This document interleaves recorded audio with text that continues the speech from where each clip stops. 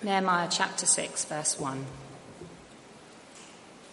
Now when Sanballat and Tobiah and Geshem the Arab and the rest of our enemies heard that I had built the wall and that there was no breach left in it, although up to that time I had not set up the doors in the gates, Sanballat and Geshem sent to me, saying, "Come and let us meet together at Hakkephirim in the plain of Ono."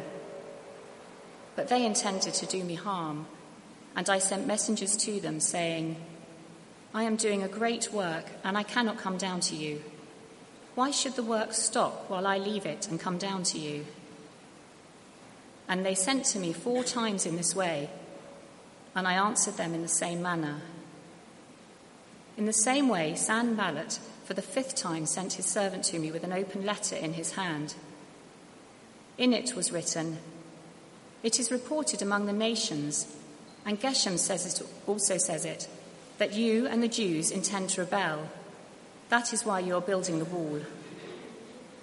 And according to these reports, you wish to become their king.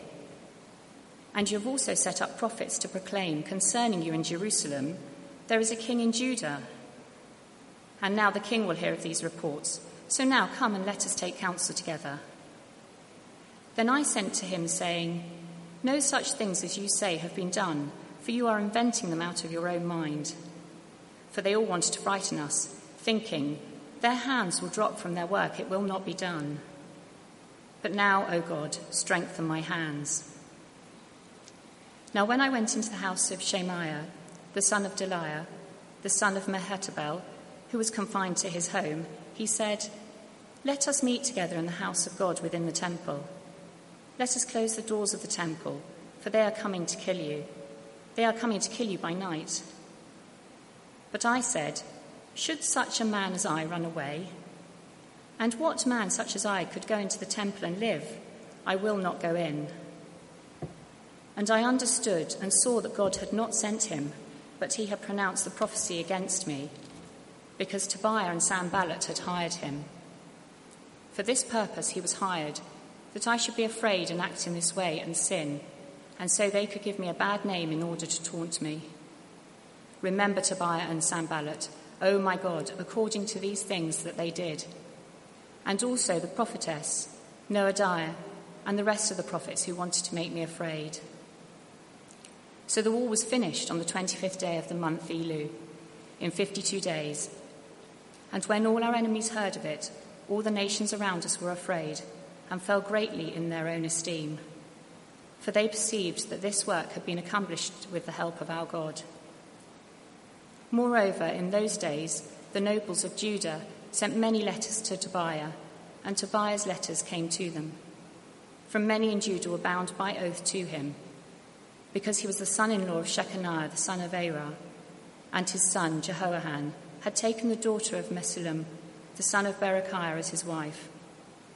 Also they spoke of his good deeds in my presence and reported my words to him. And Tobiah sent letters to make me afraid.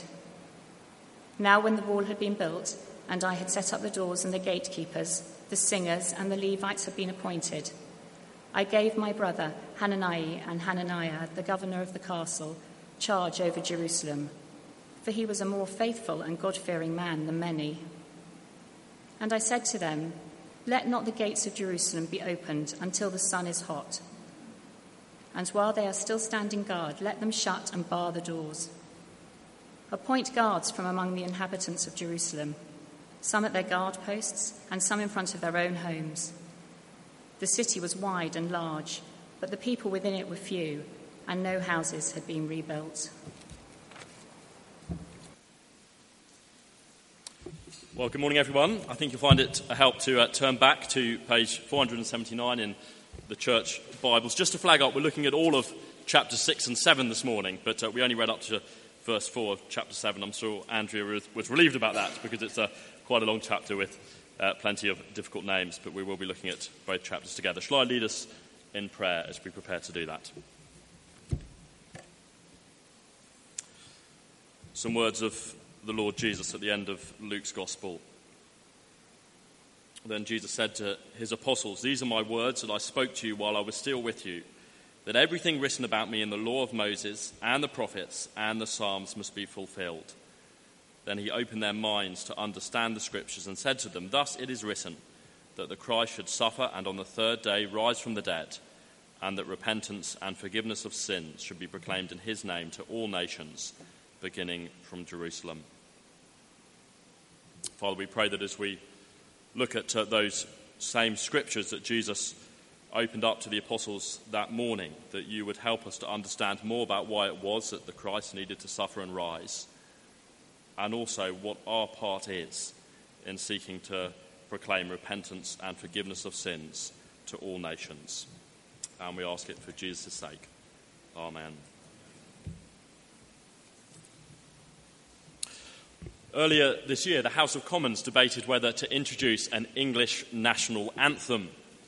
If such an anthem were introduced, one of the leading contenders, already the unofficial anthem of the England cricket team, of course, would be Jerusalem. As you'll know, it's a rousing hymn which imagines Jesus setting his feet on English soil. But William Blake, its author, seems also to have been conveying a political message too, as his lyrics ponder building Jerusalem in England's green and pleasant land. Now, of course, as rousing as the tune might be, much of the song is baloney from a biblical point of view.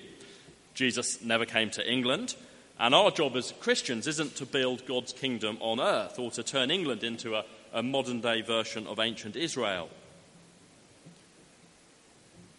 And yet, the Bible's clear that God is nonetheless in the business of building a new Jerusalem, and he wants us to play a part in it. Over the last few weeks, we've been looking together at the opening chapters of this book of Nehemiah.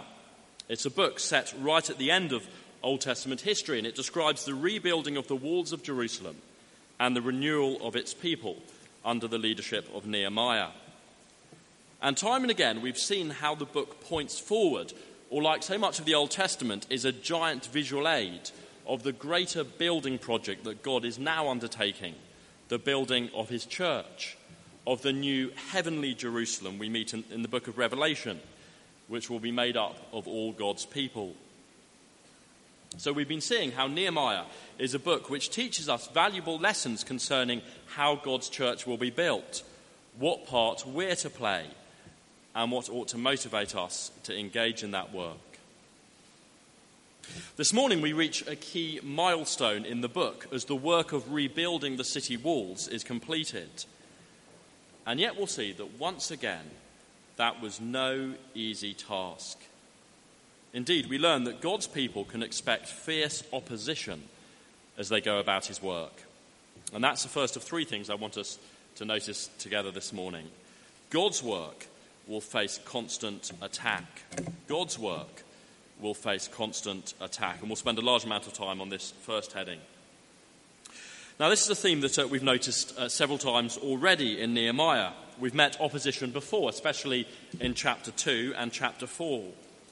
And we might be tempted to think that we don't need to cover the same ground again this morning, that further warnings about opposition and enemies of the gospel will just make us depressed or paranoid or sound unnecessarily hard-line. But presumably, if Nehemiah felt it necessary to record it again here in chapter 6, then it's important that we also recognise it again. Sometimes we need to keep hearing the same things repeated. In fact, almost every New Testament letter was, of course, written to counter some kind of opposition to the gospel. And God's people are under attack throughout the Old Testament. Indeed, the recurring theme of opposition in Nehemiah reminds us that opposition to the gospel doesn't always go away in Christian ministry. In fact, it often intensifies. Last week we saw that the rebuilding of Jerusalem here in Nehemiah was in danger of being derailed by internal divisions within God's people.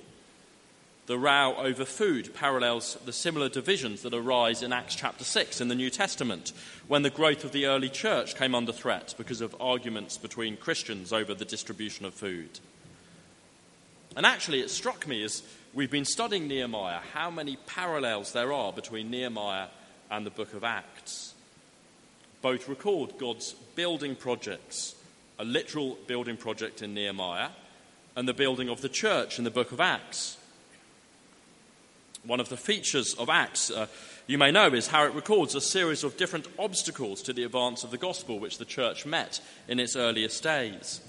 And those obstacles in Acts seem almost to alternate between external threats, like persecution or distraction, and internal threats, such as disunity, false teaching, and unchecked sin.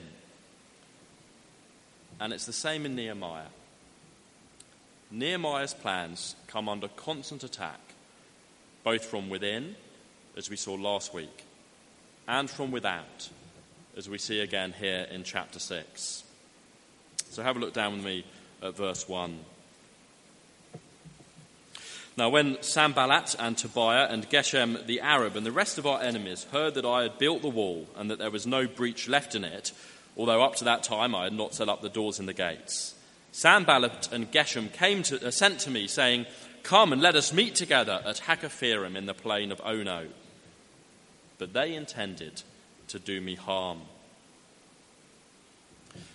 You'll remember we've met Sanballat, Tobiah and Geshem before.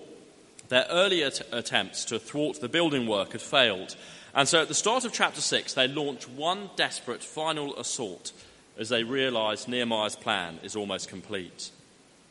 They invite him to join them for a meeting in the plain of Ono. Sounds so reasonable, doesn't it? But Nehemiah was wise to their schemes and says, "Oh no," to Ono. Sorry. It seems that he was probably being drawn into some kind of kidnapping plot by luring him away from Jerusalem.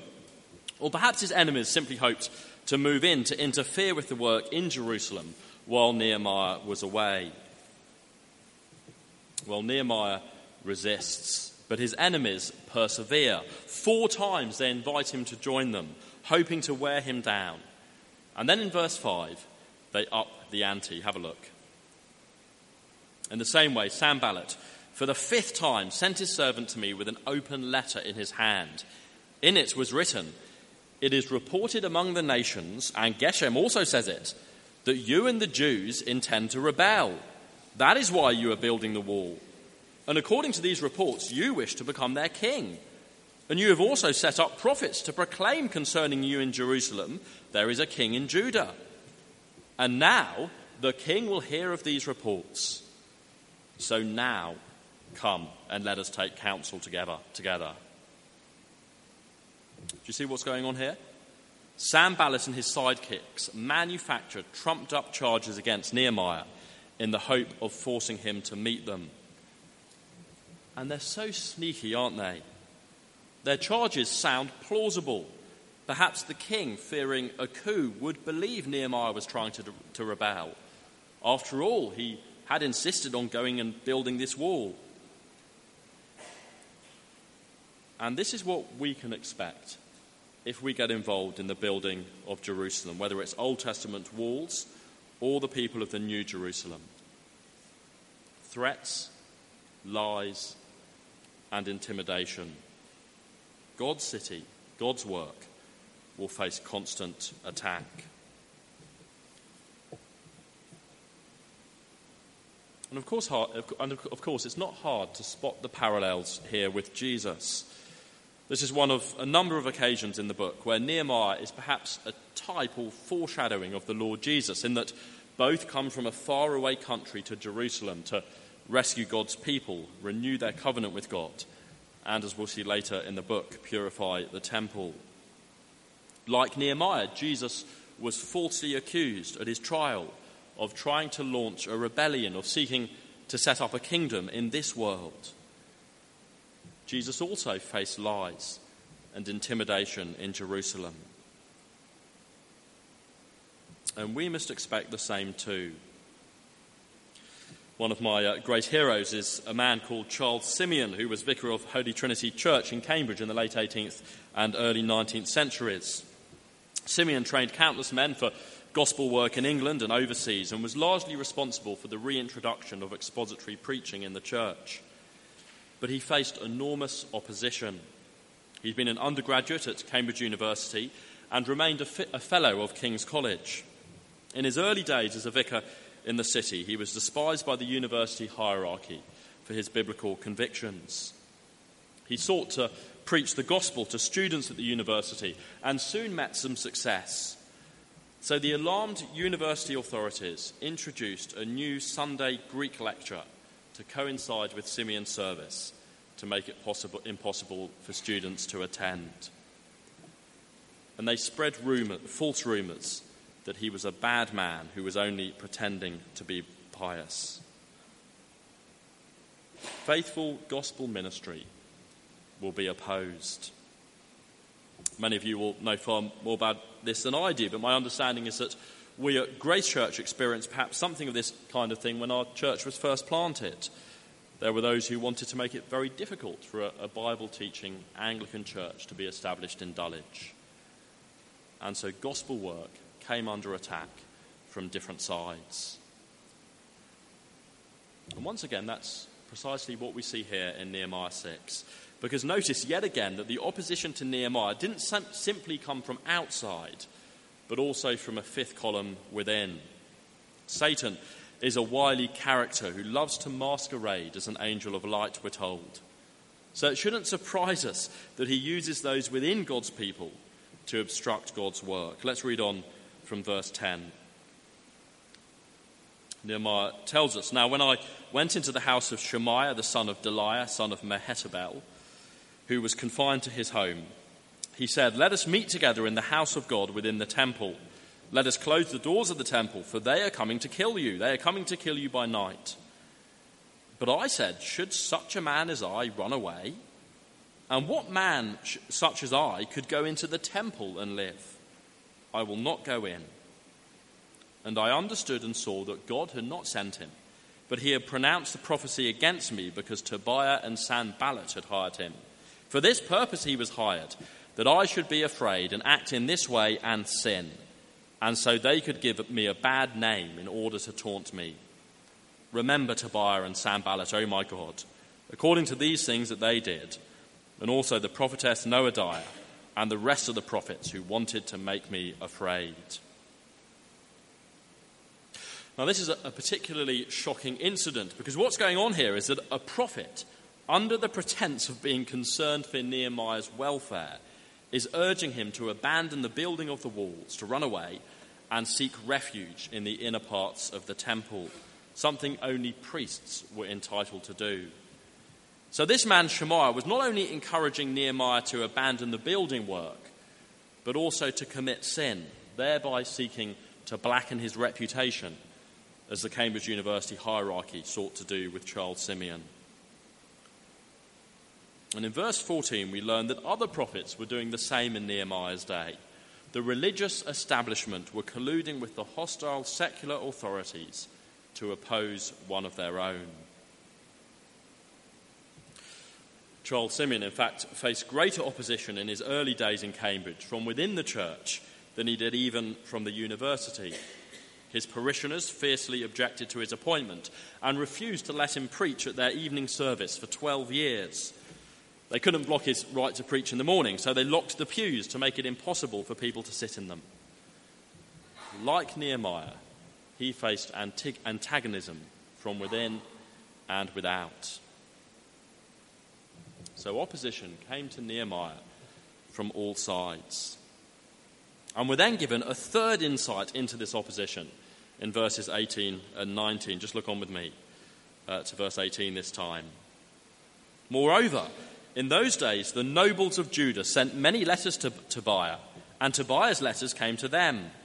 For many in Judah were bound by oath to him, because he was the son-in-law of Shechaniah, the son of Arah, and his son Jehohanan had taken the daughter of Meshullam, the son of Berechiah, as his wife. Also they spoke of his good deeds in my presence and reported my words to him. And Tobiah sent letters to make me afraid." So we can add some of the nobles of Jerusalem, as well as prophets and foreign leaders, to the list of enemies Nehemiah faced.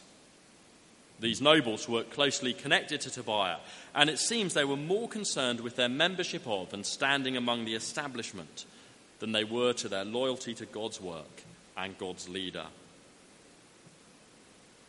It's scandalous, and yet it's the kind of cronyism that is all too common today, even amongst the church hierarchy, sadly. And yet again, it's just what Jesus experienced, isn't it? Do you remember the early church's prayer in Acts chapter 4 when they also were facing opposition? They prayed, "In this city, Jerusalem, the same city Nehemiah rebuilt, there were gathered together against your holy servant Jesus, whom you anointed, both Herod and Pontius Pilate, along with the Gentiles and the peoples of Israel." Different groups, including members of God's people, working together to oppose God's work and God's leader. God's work will face constant attack. Now, I don't know about you, but under the kind of pressure Nehemiah experienced, and with so many discouragements, I would have found it very difficult to persevere. But Nehemiah kept going. And given that passages like this are included in the Bible to teach us what we can expect if we're to be engaged in God's work, we would do well to notice what it was that kept him going. Look at his bold response to Sanballat's messenger back in verse 8. He says to him, "No such things as you say have been done, for you are inventing them out of your own mind." For they all wanted to frighten us, thinking their hands will drop from the work and it will not be done. But now, O God, strengthen my hands. Nehemiah realized that the one thing his enemies wanted was for him to stop building. And so he prayed for strength to carry on. "O God, strengthen my hands." He prays again in verse 14, actually. In fact, as we've seen, hardly a chapter goes by in the first half of Nehemiah without him praying. So these verses teach us that God's work will face constant attack, both from within and without, and that the thing our opponents want is for us to stop building, perhaps to sidetrack us by steering us towards more respectable worldly concerns, or to silence us out of fear. In our case, this will mean they'll want us to stop building the church by preaching the gospel, to cause us to privatize our faith, to stay quiet, not to rock the boat, just as those nobles didn't want the boat to be rocked in their cushy world.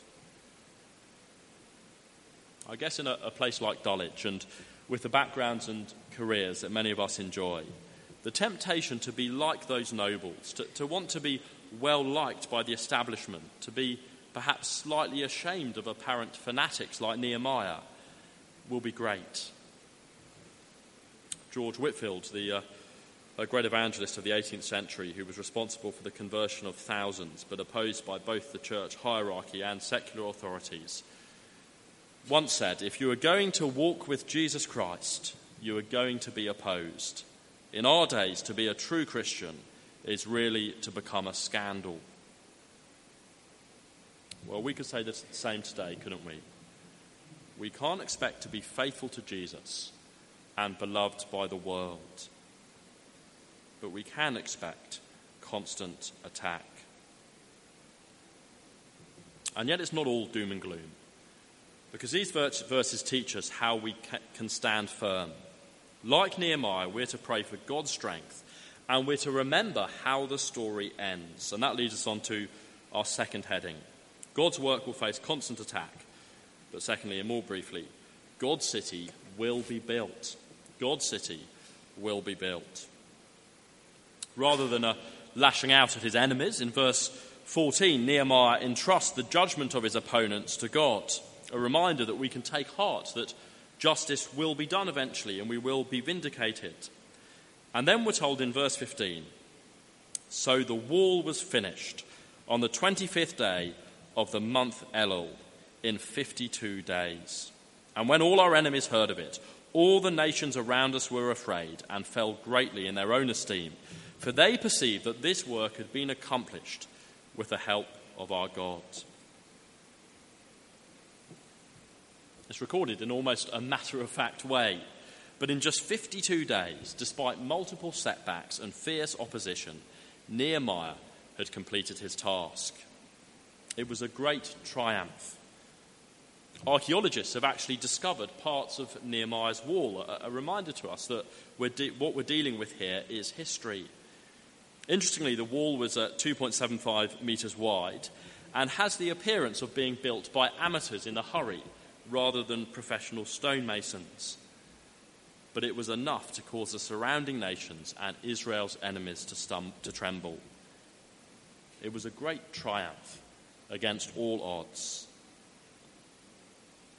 And the reason for the unlikely triumph is stated in verse 16, if you just look down, right at the end of that verse. For they perceived that this work had been accomplished with the help of our God. No other explanation could be given for how Nehemiah had managed to succeed. God's city will be built because no one can thwart God's plans.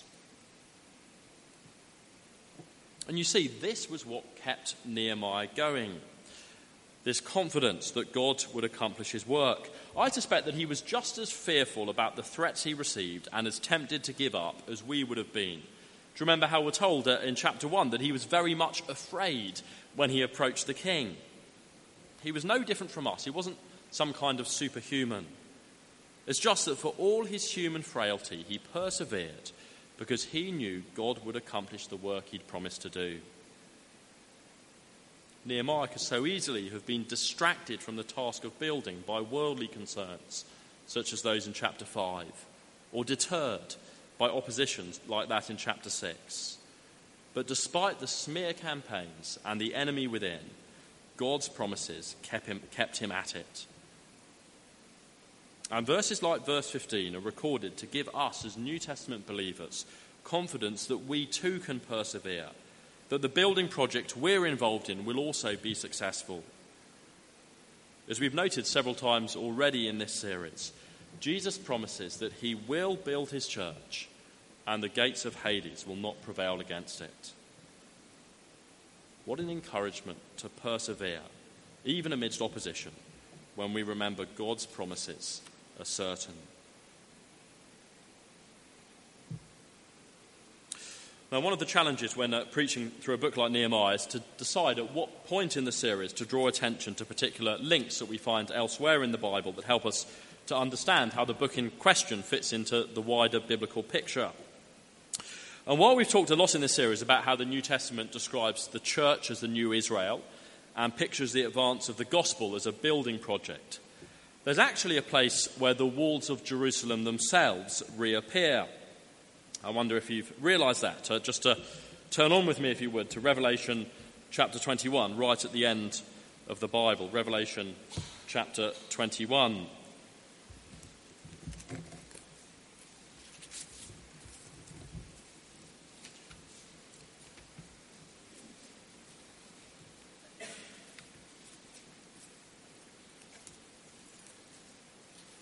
Second last chapter of the Bible, page 1251. And you'll see from the ESV heading just before verse 9 that the New Jerusalem is being described here. And John the writer, if you look down, tells us in verse 12 that it had a great high wall. In verse 14, we learn that the wall's foundations of the New Jerusalem have the names of the apostles inscribed on them, making the point, I guess, that it's through believing the apostolic gospel that one enters the city. The walls are then measured in verse 17. And in verse 19, we're told that their foundations were made out of precious jewels, jewels which echo a description of the Garden of Eden elsewhere in the Bible. So do you see that God has promised one day to build a greater Jerusalem with greater walls?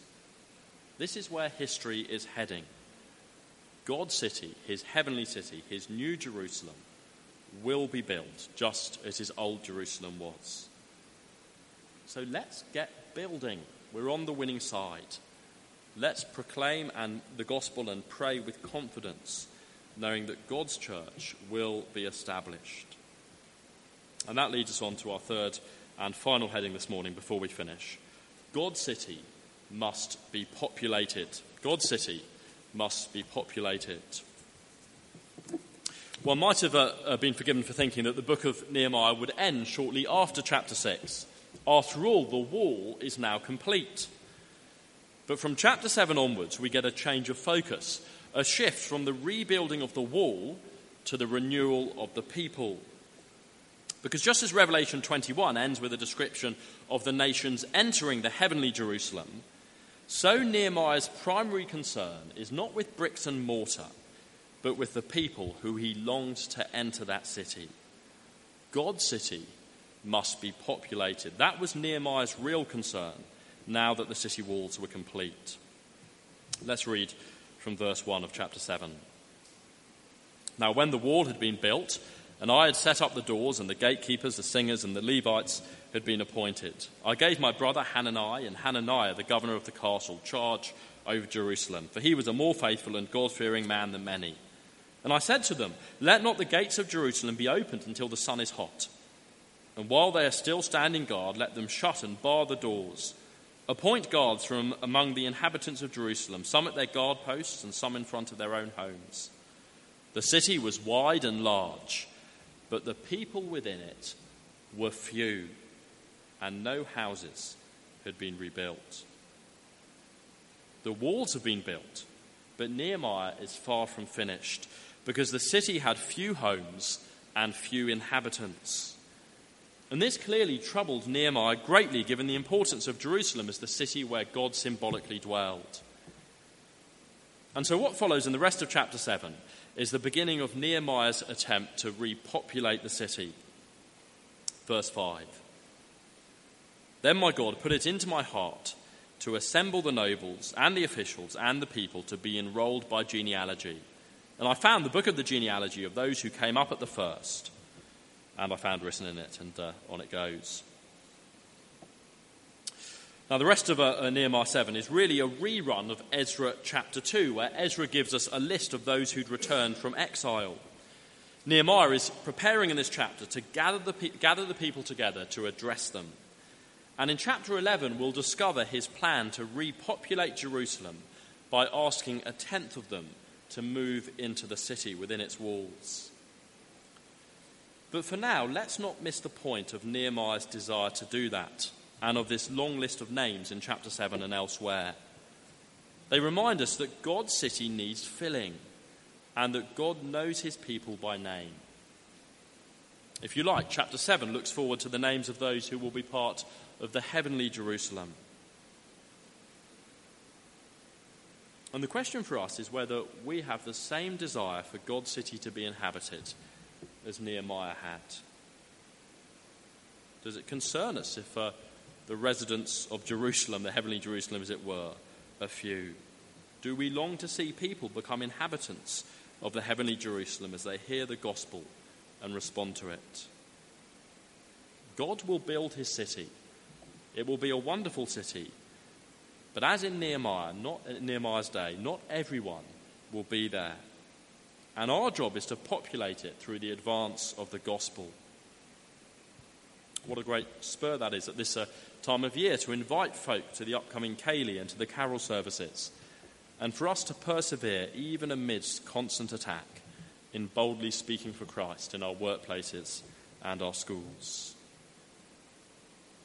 So God's city must be populated. And yet, of course, none of us deserve to be members of that city. We get an interesting little break from the long list of names in verses 64 and 65 of chapter 7, if you just want to have a look on, where we're told that some were excluded initially from the assembly until they'd been cleansed by a priest and received the approvals of the priest. They're described at the end of verse 64 as being unclean, a description that echoes the final verse of Revelation chapter 21, which tells us that nothing unclean will ever enter the New Jerusalem. And those people in verses 64 and 65 are a picture of us who also by nature are unclean, undeserving of entering God's city because of our sin. But we, of course, have a greater priest who cleanses us, because Jesus was led outside the city walls of Jerusalem, cut off from God's people and the place of his temple, to be crucified so that we might be cleansed and be able to enjoy the refuge found within those walls. It's what we'll be remembering as we take communion in a few moments. It's why we can enter the heavenly city.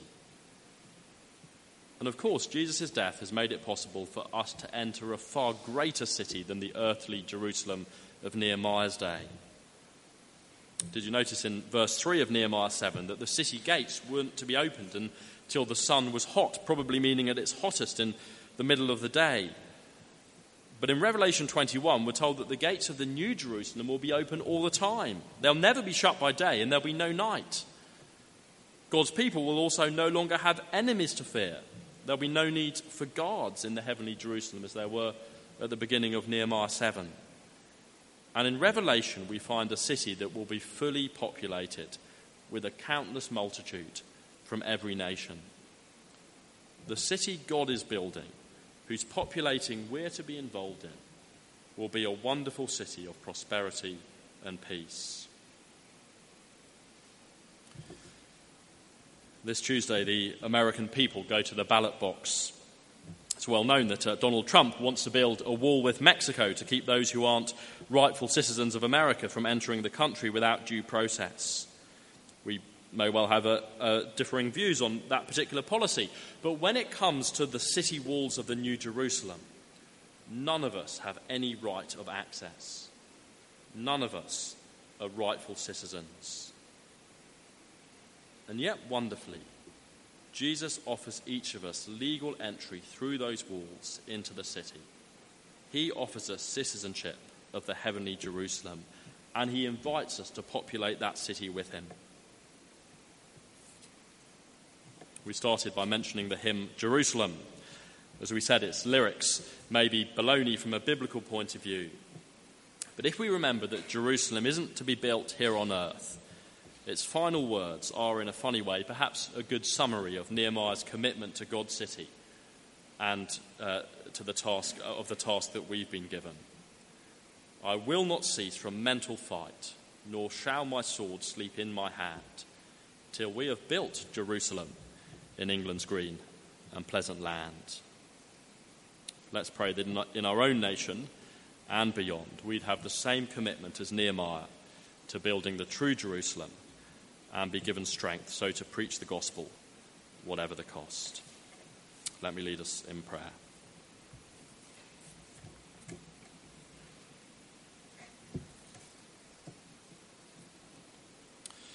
That prayer of Nehemiah's. But now, O God, strengthen my hands. We thank you again, our Father, for the assurance that we can have that the heavenly Jerusalem will be built, that Jesus will build his church. And we thank you for the privilege of including us in that work of populating that city. But we want to acknowledge that we are weak and so easily deterred by opposition, and that we are worldly and so easily distracted by other things. And so we pray with Nehemiah that you would strengthen our hands to get on with the job of gospel proclamation, that we might have the joy of seeing the true Jerusalem built in this country and beyond. And we ask it for Jesus' sake. Amen.